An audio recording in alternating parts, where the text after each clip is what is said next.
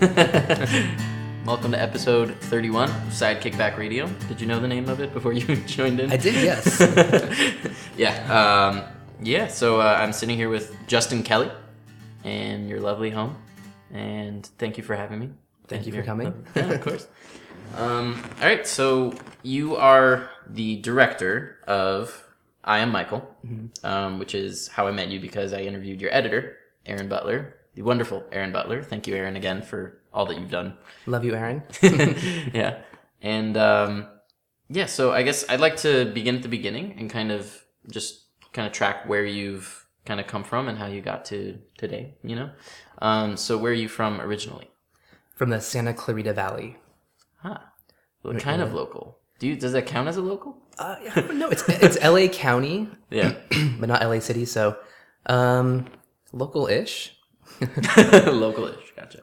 But I guess specifically in the part known as Canyon Country, which is like the other side of the tracks, and I'm very proud of that. Yeah. It's cool. Was that your inspiration for, I believe, one of your first shorts was... Front, yes. Front, yeah. Yeah. It was all about kind of growing up in these sort of deserty suburbs where kids kind of like, or at least a lot of my friends would kind of roam free during summer break because their parents were like, you know, just do your own thing. It's cool. And we just kind of wander. Yeah. Get in trouble. Yeah, but we didn't get in that much trouble, oddly enough. Yeah? Is that because there was like a lack of authority or? Possibly.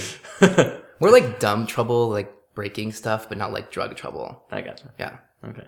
Cool. And so at what point did you go to high school in Yes. Canyon Country? And what was that like being in high school there? It was fine.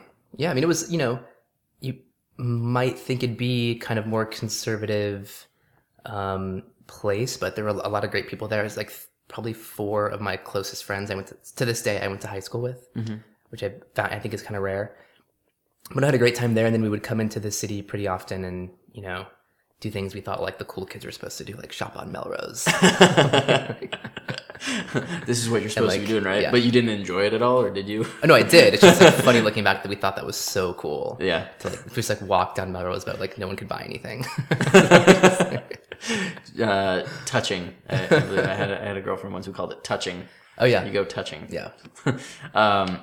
Okay, so and in high school, I mean, were you a part of the performing arts program at all? Did you have a performing arts program over there? Nothing aside from a drama class, which I actually wasn't involved in. But I would do this after school filmmaking program that happened once a year. It was called the Clarita Awards, and it was like a Santa Clarita sort of like Academy Awards set up for teen filmmakers. Sounds weird, but it was actually pretty cool because it meant that once a year you would take all these classes and then make a short film, a short video. Yeah. And then they would hold an awards ceremony with like a kind of local newscaster host. And it felt like a small but legit little presentation, and they would actually give out like the full slate of awards on these short films. Nice. It was pretty cool. And it was because my dad knew that I wanted to be a filmmaker, and his friend, someone through work, kind of started this program. So I actually did that every single year. So I have 4 really weird and fun to watch now short films from when I was 14 to 18. Wow. This was like mid-90s, so it was almost like high 8 video. Yeah. Nice. Was Front a part of that?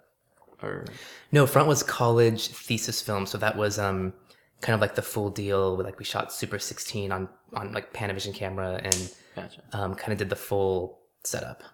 In high school, you're making these films. I mean, did you fall in love with it right away? Oh yeah. Yeah.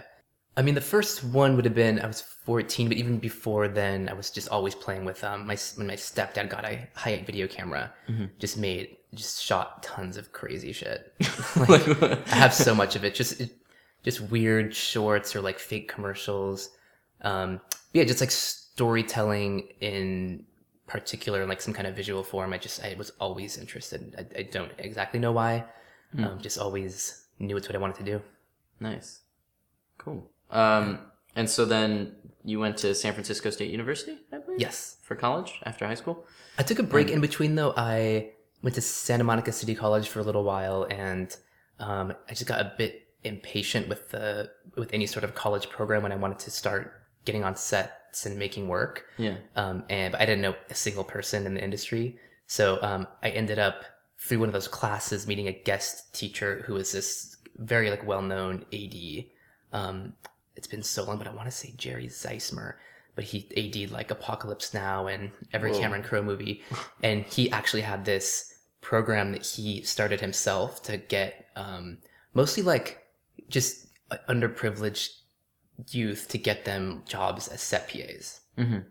You know, and it may not have been like quite as underprivileged as the kids he was looking for, but I think when he saw me, I was like, you know, I don't know, like the outcasts in the class. Like I think I had like green hair, and I was like, You had green hair.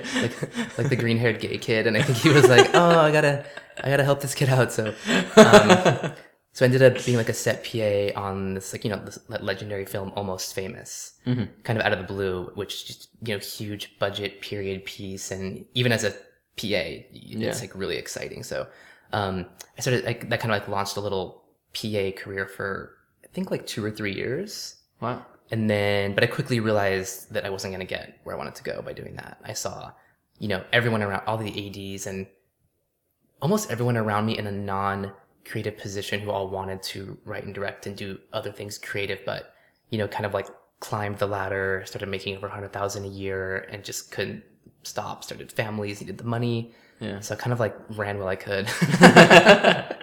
Nice. I did, and then went to film school. I just felt like Yeah. it just seemed like the next logical step since, you know, I wish that at the time I would have had some amazing story ideas or script ideas or, you know, the money or means to make a good short. I just didn't. Yeah. So being around kind of people you could hand stuff to didn't really mean anything. I just knew I had to like go somewhere and make something. So Interesting. So you were a PA, and then you decided I'm going. I don't want to say backwards, but like it seems like most people that I meet, like once they start as a PA, they're just like full steam ahead, like keep climbing that ladder, like you said. But you kind of had the opposite thought. You're like, oh, this is what I want to do, so I need to go over here and kind of study and develop your point of view. Or yes, was that the kind of idea? Yeah. Yeah. Because you know, some of the jobs you end up on studio lots, and so yeah, you can very easily meet all the right people. But I mean, first of all, no one's gonna hand you a directing job ever. Or I mean, maybe it has happened a few times, but so yeah, maybe the next 5 years I could have made it work. It just kind of, it's, you know, looking back, I don't really know why. Just for some reason, like knew I had to escape and go to San Francisco and go to film school. Gotcha. Before we get too far ahead, my favorite question to ask, got to go back to high school for a second for this one, is if you go back in time and you look at your Walkman CD player and you open it up, what CD is inside? What year of high school? Whichever one pops in first. I mean, let's start with freshman year, I guess. Freshman year definitely was Nirvana. Really? Mm-hmm. Nice. It was 94, so that's the year he died, I believe. 94. Yeah. Nirvana. Well, I'll give you one per year because it changed drastically. I think it was Nirvana and then like Marilyn Manson. Huh. And then I think it shifted into like Bjork. Whoa. And then senior year, this is like actually year by year, I think. Senior year, I don't know what that would have been. I don't know, maybe some more Bjork, or maybe some Delight. But anyway, back to you go to San Francisco, you go to film school, and you kind of learn the technical aspects, I guess, of directing, would you say? And then you finish and graduate and come back. Yeah? I thought so, but I I ended up, first of all, making a lot of great friends there, including having moved there with 2 of my best friends from high school. And I ended up getting a job. I just edited my own, like path was writing and directing, but then I ended up, of course, editing my own shorts and projects because you kind of have to. And I think people were kind of into the way I was editing stuff. So I actually ended up getting an editing job full time at this TV network right out of college called Current TV. Like Al Gore started a cable network. Yeah, it was kind of a big deal for a while because it was a very, just like a lot of like young execs and this whole young crew trying to make content in a new way by kind of like, putting cameras in the hands of people who otherwise might. Yeah, not and that have was that was before all these kind of digital media outlets kind It was of before. boomed, It was right? before Vice, before anything online. Yeah. Well, the best way to so current TV is style Al Jazeera. So it was a similar style where like it was very kind of like young journalists, raw, going into like the middle of the Congo. Like I edited probably 50 to 100 pieces. Yeah, they did a lot of like really crazy, dangerous work, and it was like really exciting, and no one else was doing it. Mm-hmm. And I stayed there for I think like over 2 years, and made that film, the short film Front, while I was there. Gotcha. Because that's how I could like finally afford to make it because I got a job. Yeah. And you were strictly editing these pieces for, I guess, journalism, would you say? Yeah, it was called the Vanguard Department, but it was, I learned a lot about filmmaking because it was, we would get I would get a drive with, say, 20 hours of footage from one journalist going to one place like the Congo to find like, 5 stories like gold mine, 10-year-old kids who mine for gold and how they're abused, and then like people trying to cross the border into wherever. And you have to kind of like craft these multiple stories from a chunk of footage. And so storytelling wise, it was a huge like development for me. Yeah. And wow, you probably feel compelled to watch all 20 hours of that footage probably, right? Yeah. You kind of have to. Yeah. Jeez. And that's a challenge to cull that down into how much time would you say? Did you have to? So, their whole format was short form. So it'd be like 3 to 8 minutes pretty much. Wow. But I might have like a solid 10-minute cut that took weeks to get to. And it's like this beautiful piece and the music is in there and it works great and everyone loves it. And then they might be like, someone higher up might be like, this is cool, but let's make it 5. And I'd be like, oh my, it can never ever be 5, but we would find a way to make it, to literally cut it in half. So, those kind of like, that really helps or kind of informed me for script editing and for film editing because it's all about editing all around. Yeah. And also like the larger idea of editing, not necessarily making the cuts, but in your mind, cutting something down, like kind of letting go of ideas. And, losing things that you love if they don't contribute and yeah. Well, so then you start making short films that are, personal, kind of, I want to tell these stories kind of thing. Mm-hmm. And you continue to edit, and you edit a couple features, I believe. Yes. You worked on Milk as an additional editor? No, I was a mere assistant. A mere assistant. I mean, what is the difference between assistant editor, associate editor, additional editor? Like, that question came up actually recently with someone. It's pretty much, there's just the main editor or editors, and then the team of assistants would be like first, second, and on, bigger movies with effects, maybe multiple firsts and seconds. Mm-hmm. And they are strictly technical. I mean, might contribute to some cuts or some rough cuts, but mostly technical, like organizing footage, syncing, logging. So on ours, there was a main editor, a first, and then me. Like, there kind of usually would be a second, but budget wise, I was technically like more like a PA, but did like the duties of a second. So it was like, helping to log, making DVDs. I kind of picked helped pick a lot of the archival footage that the film used. Made some of the kind of like temp effects. Just kind of a bunch of technical stuff with a splash of creative input. Yeah. Well, for a movie like that, that's actually a really big responsibility. Is picking the archival footage, no? Like, it's... Yeah. That's... And... like narrowing it down for the director and editor to pick, but... Right. Maybe picking, like, the best 10 minutes from like 10 hours of footage easily. Wow. Yeah. Combed through, like, every archival footage that exists from, like, San Francisco in the 70s for sure. There's a lot. I've seen all of it. Yeah. Wow. Okay. And that was around 2004, I believe, right? Oh, no, that was 8. 2008. 2004 was Front, maybe. I'm confusing the dates. I made 3 shorts. Front, Debris, which is also 16 millimeter, and then in the first kind of move into HD called Girl with an exclamation mark. So, Girl! It's Girl! That was kind of while working at current TV, but then I left to do to edit a super low budget kind of horror film called Cryptic, and then helped to re-edit this film called Highland Park with like Danny Glover, Parker Posey, and then edited an indie feature called The Wait with Chloe Sevigny, Jenna Malone, Milk, and all the while like writing scripts and just like trying to get to this place where I can make my own movie because it's really fucking hard. Yeah. No, that's actually a perfect segue because like, so you wrote I Am Michael before you knew you were directing it, or No, after. after you knew you were directing it? Yeah, it was So- very funny thing to happen. I feel like I don't even know if this ever comes up in interviews. Yay! So I get an exclusive. Maybe, I don't know.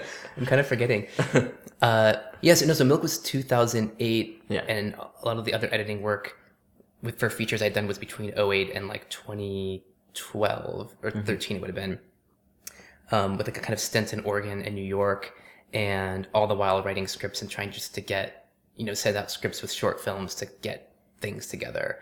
And I'd been developing something else based on a memoir that's a whole other story that had like a lot of traction. People love the script, and I definitely thought it would be my first movie. I'm making it next now, luckily. Okay. But kind of had like a lot of attention, but couldn't be done for that cheap, and was kind of hard to get off the ground as a first-time director. Yeah. So it was kind of like after year 3 and 4 of being in quote in development, which is a common thing. It's kind of like still trying to figure out what to do for work, and then how to keep that project going, because when you're in development, like no one pays you. Yeah. And then out of the blue, so this would have been 5 years after Milk, Gus, who I'd kept in contact with just because it was such a small crew, Gus, the editor, an assistant, and me, that we all kind of got along, became friends. And he read that New York Times article about Michael Glatz and thought it would make a cool film, sent it to James Franco, who optioned it like that day, pretty much. The article. Yeah. You're saying. Okay. Yeah.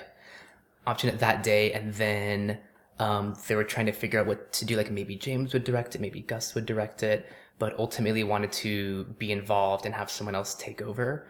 And I think it was just a fortunate timing thing where Gus had read the last draft of the film that I thought I was making first, because it's a story he knows, and I kind of wanted his approval and advice. Yeah.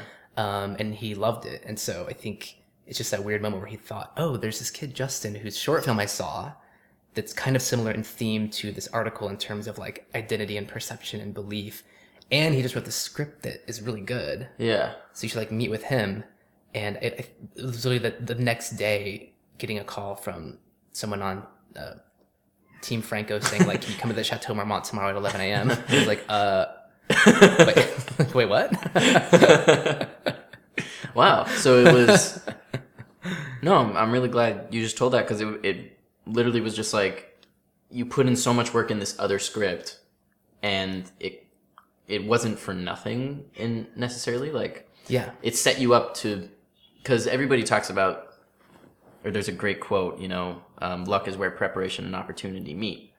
And that's really what it is like you just put in all this work and the opportunity presented itself, and then you were prepared to meet with Franco and kind of.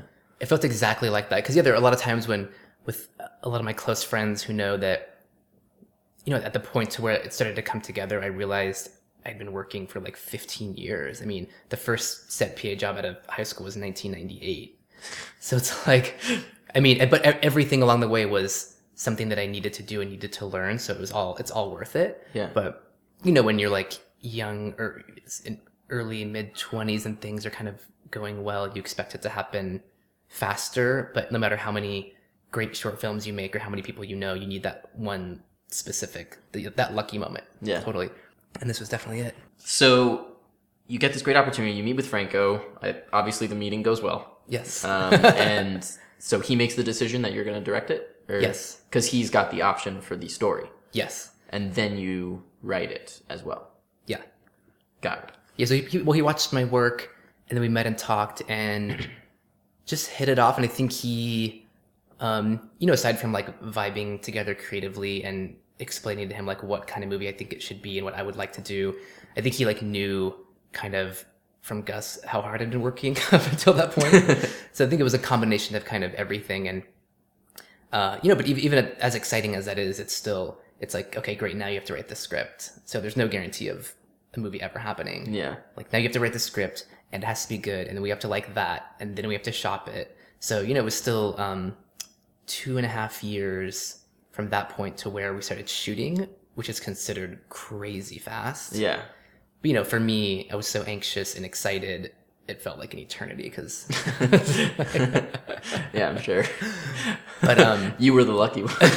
You were lucky. You got 2.5 years. Most people get like 10, It's true. Yeah, I got totally lucky. But, like while I'm doing that, I'm like working on other jobs and then writing and rewriting and researching, and I traveled to meet all the real people, and it's a really complicated story. Yeah.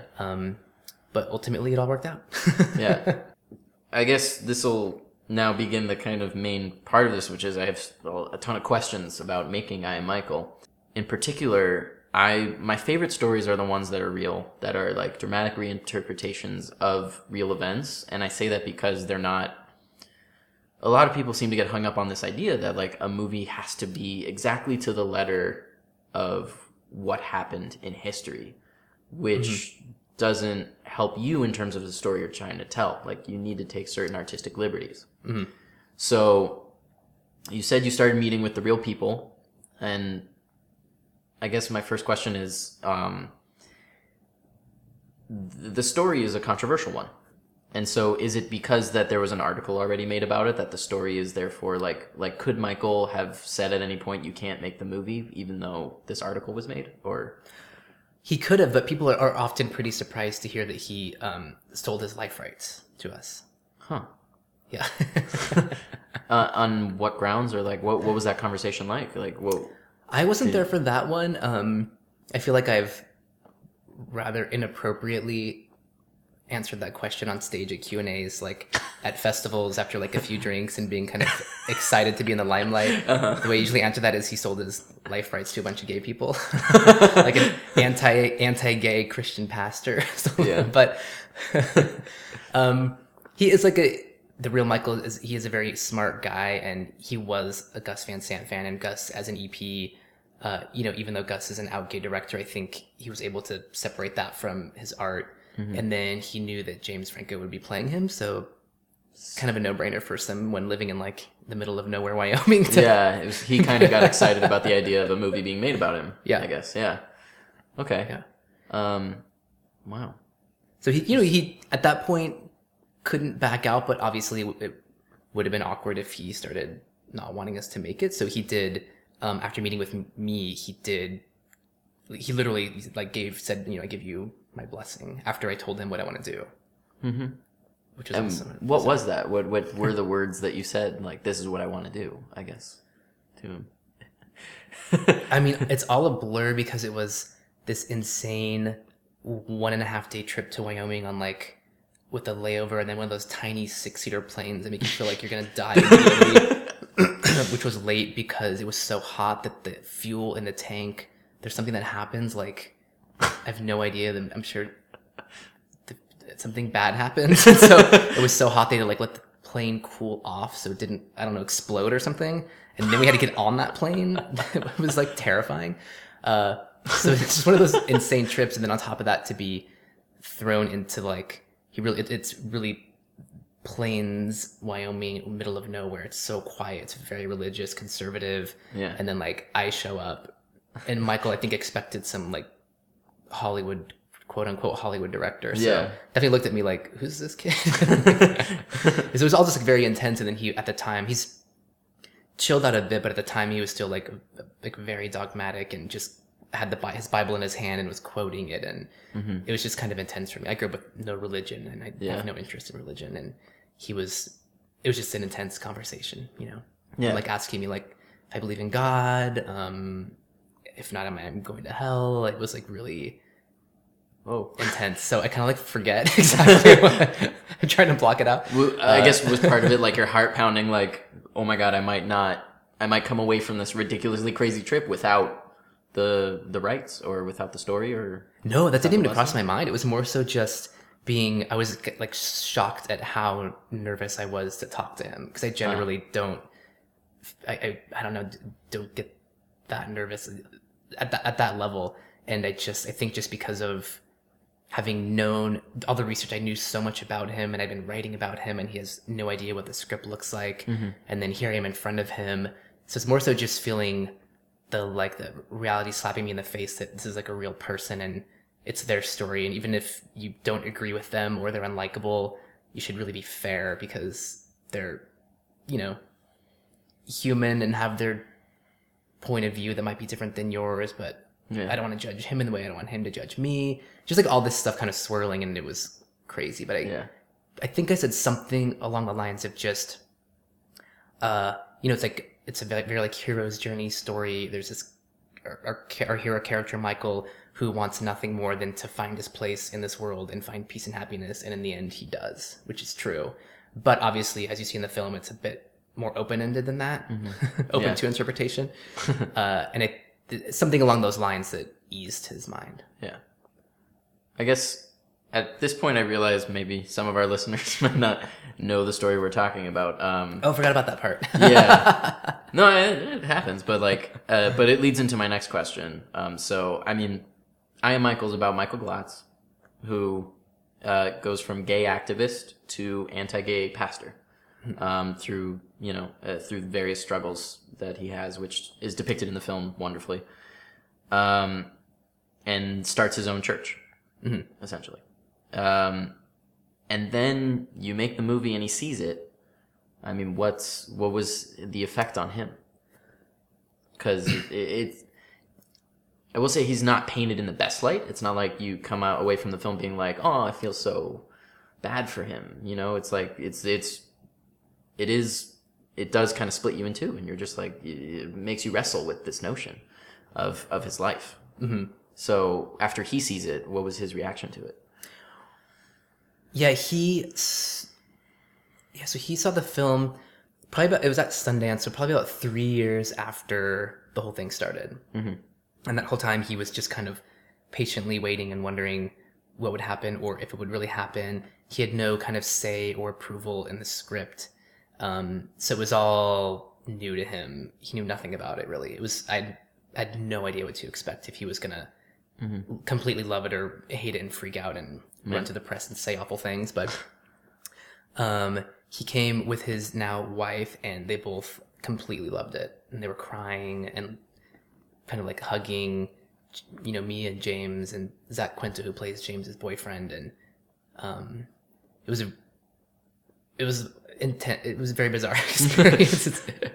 Because again, it's another thing to add in for those who don't know. It's like we went for a very balanced approach, in a way to where some gay people don't like it. Plenty do, but some people feel like might send the wrong message. Some people I've noticed from screenings will like meet me and then kind of be like, "Oh, you made this movie?" Like, I think they expect someone who maybe has some more religion in their life. Huh. But for me, you know, I don't agree with anything Michael did or says. He's at times seems a bit unstable.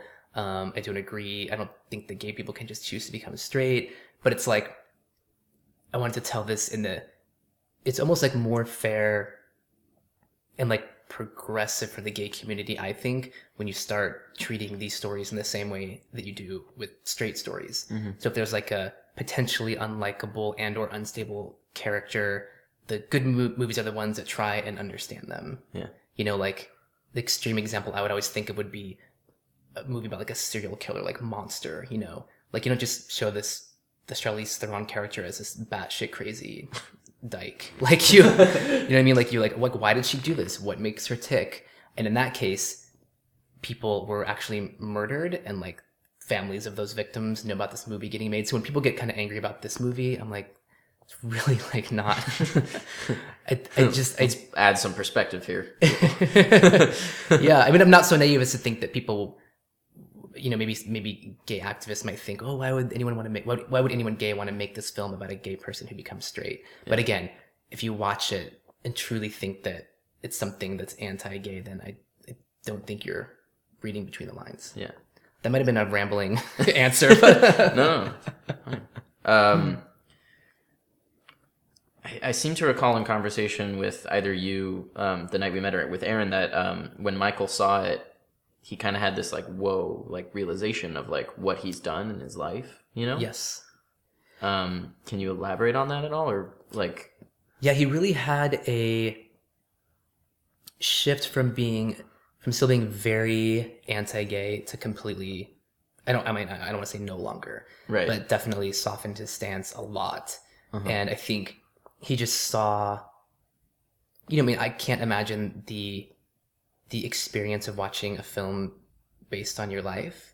I mean, I wrote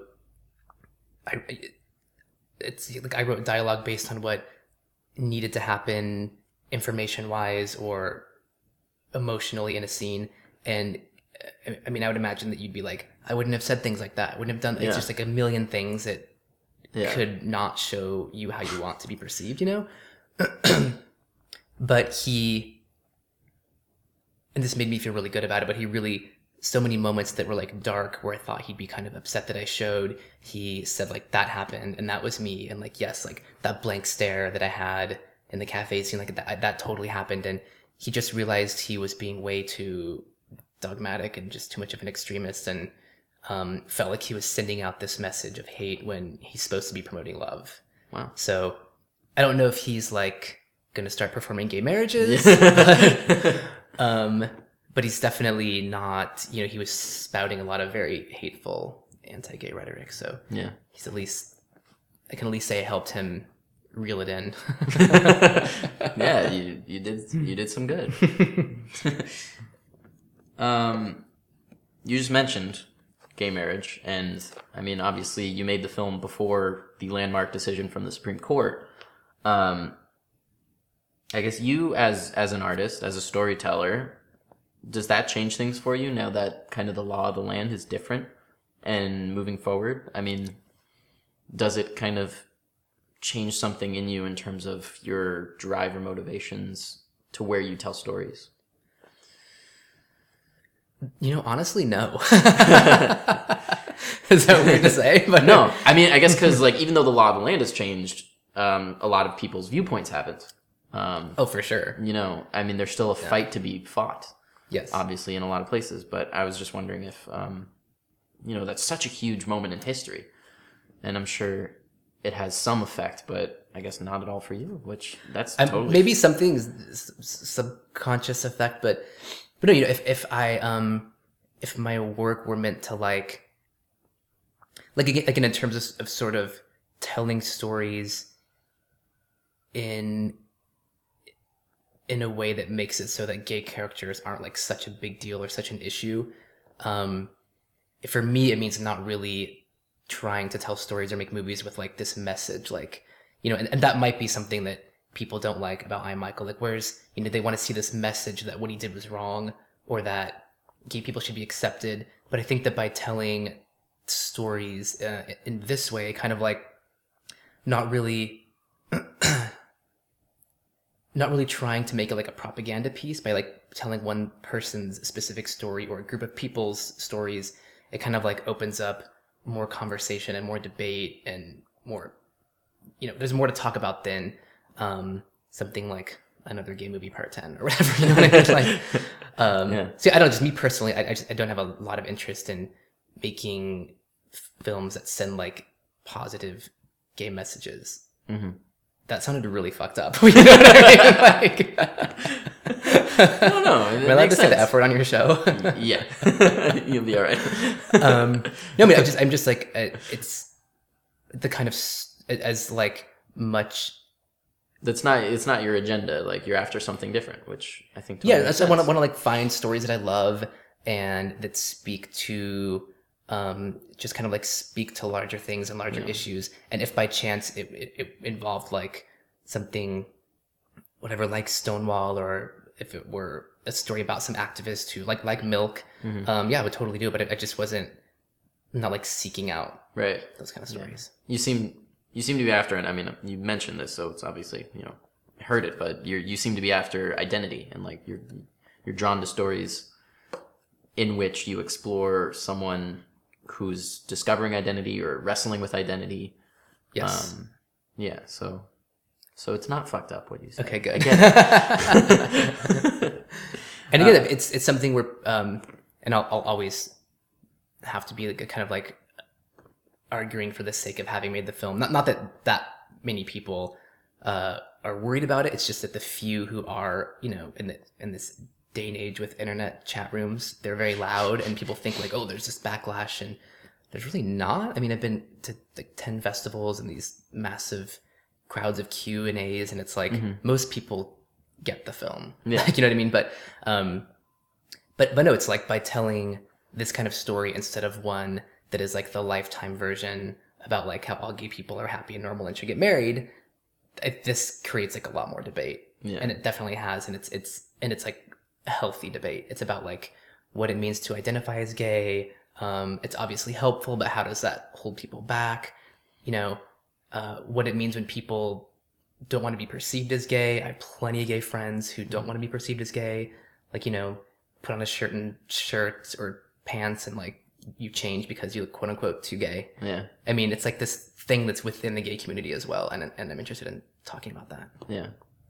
Is there any concern for you as an independent filmmaker that your film is not going to get to a lot of the people that need to see it? For instance, I'm thinking about the character, I want to say his name is Paul, but it's the boy that in the opening shot that Yes. Franco talks to. Am I right? Is that Paul? Wait, you're right. I actually forgot for a minute, but you are right. I don't even think. Oh, he does say his name. I think because I was looking at IMDb and I was like, Okay. I saw it, I think. But anyway, is there a concern that like because it's an independent movie, it's not going to get the widest theatrical release, in the history of films, but it's important for kids like that Paul character to see, the boy who's questioning his sexuality or whatnot, or is being chastised by his whatever authority figures for feeling a certain way. Mm-hmm. Is that a concern that you might have? I wouldn't. I don't. That's not a concern because it would be, again, if it were something that was meant to like really prove to young gay kids that it's okay to be gay. Mm-hmm. But in this case, this is something that I would like kids like that to see it because they would see the version of what happens all the time in like more evangelical Christian house or all types of religion, where someone's child is kind of like, it's heavily implied that if you are gay, you're going to be disowned or kicked out. And so it would almost be nice for them to see what someone went through when he chose to do that, because it's not. And again, that's why once people see the movie, they understand that it was like not this easy. He didn't just become straight. He had a complete breakdown. Thought he was dying. Pissed a lot of people off. I mean, he went through this really treacherous journey to kind of end up where he is. And I think that if there were someone like Paul, who's say Christian and terrified of coming out and can't and is forcing himself to be straight for God, I think they would see it and be like, oh, this is not something that's actually easy at all. So do I really want to go through with that? Mm-hmm. But it's not like something that I think that I feel the need to kind of push out and get all of those kids to see. Mm-hmm. I would if it were a different story. You know what I mean? Yeah, I got you. If that makes any sense. No, totally. In terms of telling the story and the actual making of it, Aaron mentioned to me that you guys, a lot of Franco's acting decisions, the choices that he would make in the moment, would dictate the kind of emotional arc. Like certain choices he would make in a scene would make you go, oh, that scene needs to be here because this happens now. And so I guess could you talk a little bit about that, about the process of arranging the story and versus the script and how the actors' decisions changed it? Yeah, well, Aaron may have mentioned this, but the coolest thing that I kind of like to talk about, or that I feel like is helpful to other people, is that with my editing background, I felt so confident in kind of pre-editing the script, kind of like knowing what would end up being cut later. So like, let's get rid of it now and not even shoot it. Mm-hmm. And I kind of did a lot of work on this script, which was out of order, and that's how we shot the movie. It was kind of like two parallel storylines, Michael and his boyfriend, and then Michael and his girlfriend, and you would go back and forth, and each new scene would kind of inform something from the other story, and it was like it really worked in the script, and was the kind of movie that I wanted to make, but it just wasn't working in the edit. So we put the entire movie in order, which at first I said over my dead body. I literally, like, that will never happen. Like, it was initially a producer suggestion, and I was like, this is the stupidest idea ever. Like, you're crazy. But then it was actually Gus Van Sant who had watched, an earlier cut to give notes, and I mentioned that to him, and he was like, no. It has to be out of order. And then kind of said, well, just try it. Like, just try it, and it might help you fix the out of order version. So we put the whole movie in order, and it was way better.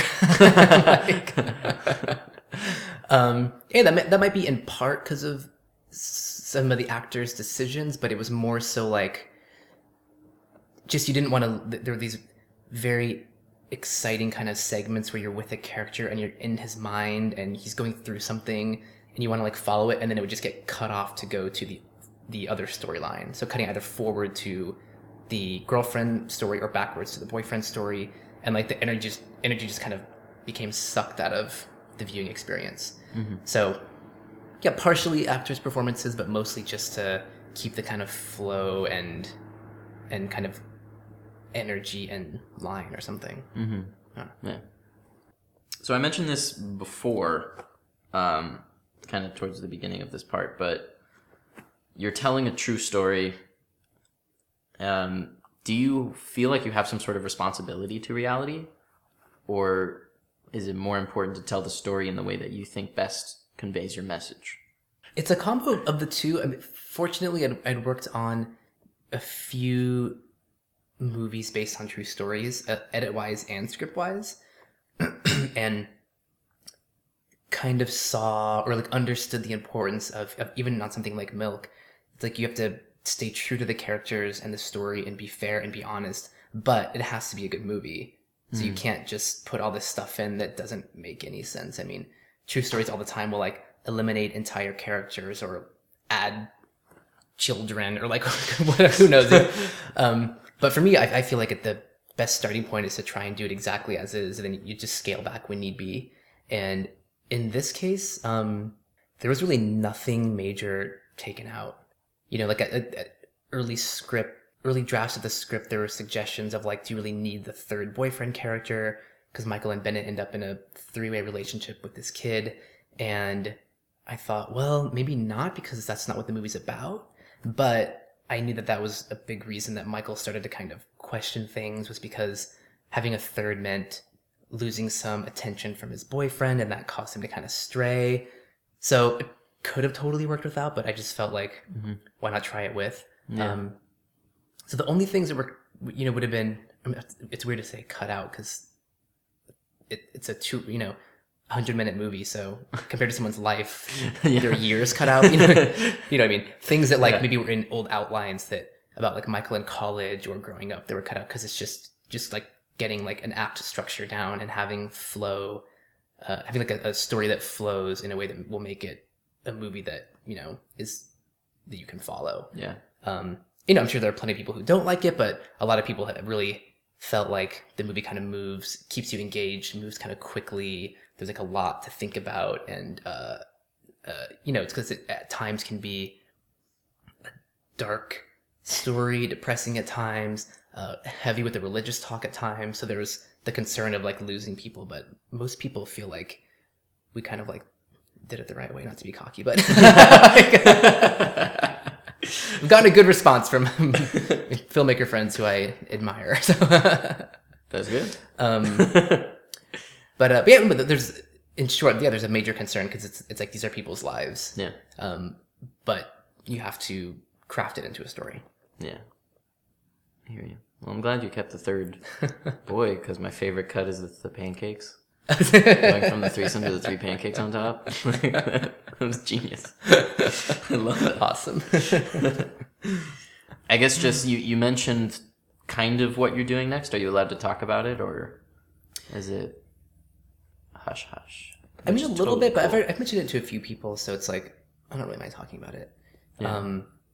It's the next film. And this is the one that you worked on for years that kind of like you thought was going to get made and then didn't and led to I Am Michael, and now you're getting to do it. Yes. That's great. Yeah. So that is... It's based on a memoir called Girl, Boy, Girl, How I Became JT Leroy.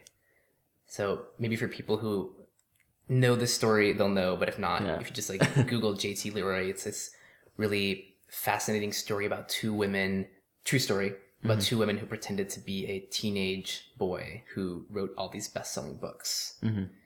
It's a really wild story that also deals with people trying to like take on these avatars or change how they're perceived, pretend to be other people.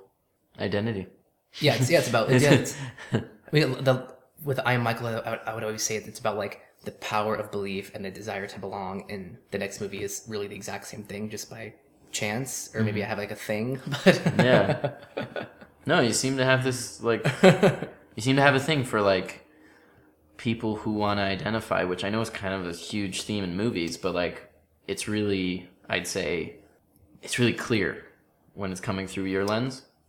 Like even watching your director reel and just seeing just those little images, those little clips of your films, like it's just really clear these people who are like the desire to belong, like you said. And so what does that say about me? I don't know, what does that say about you, Justin? I don't know. I feel like I belong, so that's what's like me. Interesting. Well, no, but when they get some therapy session, it's all gonna come but out. this isn't. I'd imagine though your directing isn't for you; it's for everyone else. And that's like you're wanting to help people. I guess so. People helping people. That's why we're all here, right? Help each other. Totally. Cool. Well, I guess with that, I mean, thank you so much for chatting. Thank you for having me, and thank you for listening. Yeah, thanks for listening, everybody. And I know you don't have a release date yet, but keep an eye open for I Am Michael is all we can say right now, I guess. Yes. It will be coming out. Yes. In some sort of release. At some point. Hopefully the end of this year, of 2015, but if not, as soon as possible. Yeah. Cool. And we look forward to your future work. Awesome. Yeah. Thanks so much. Thanks, Justin. Are you ready for the sign-off? Psych, Take Back Radio. Wacha! That sounded kind of similar to yours, but I'm going to go with it.